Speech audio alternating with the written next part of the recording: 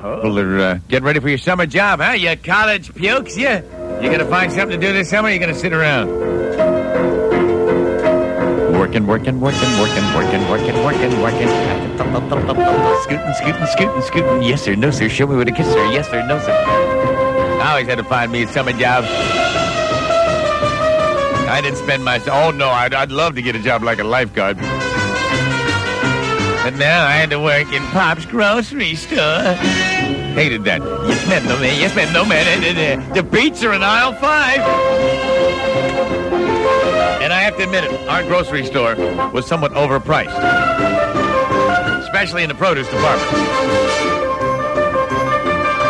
And people were always complaining.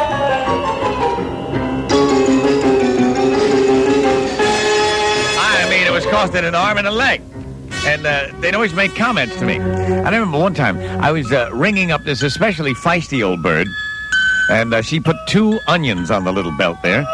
And I said, okay, 2 onions. That'll be $1.15, please. She said, $1.15? You know what you can do with your 2 onions? I said, I'd love to, lady, but I already got a $3 grapefruit crammed up there and an eggplant. It's the Friday Fun Fest with the Greaseman on DC 101.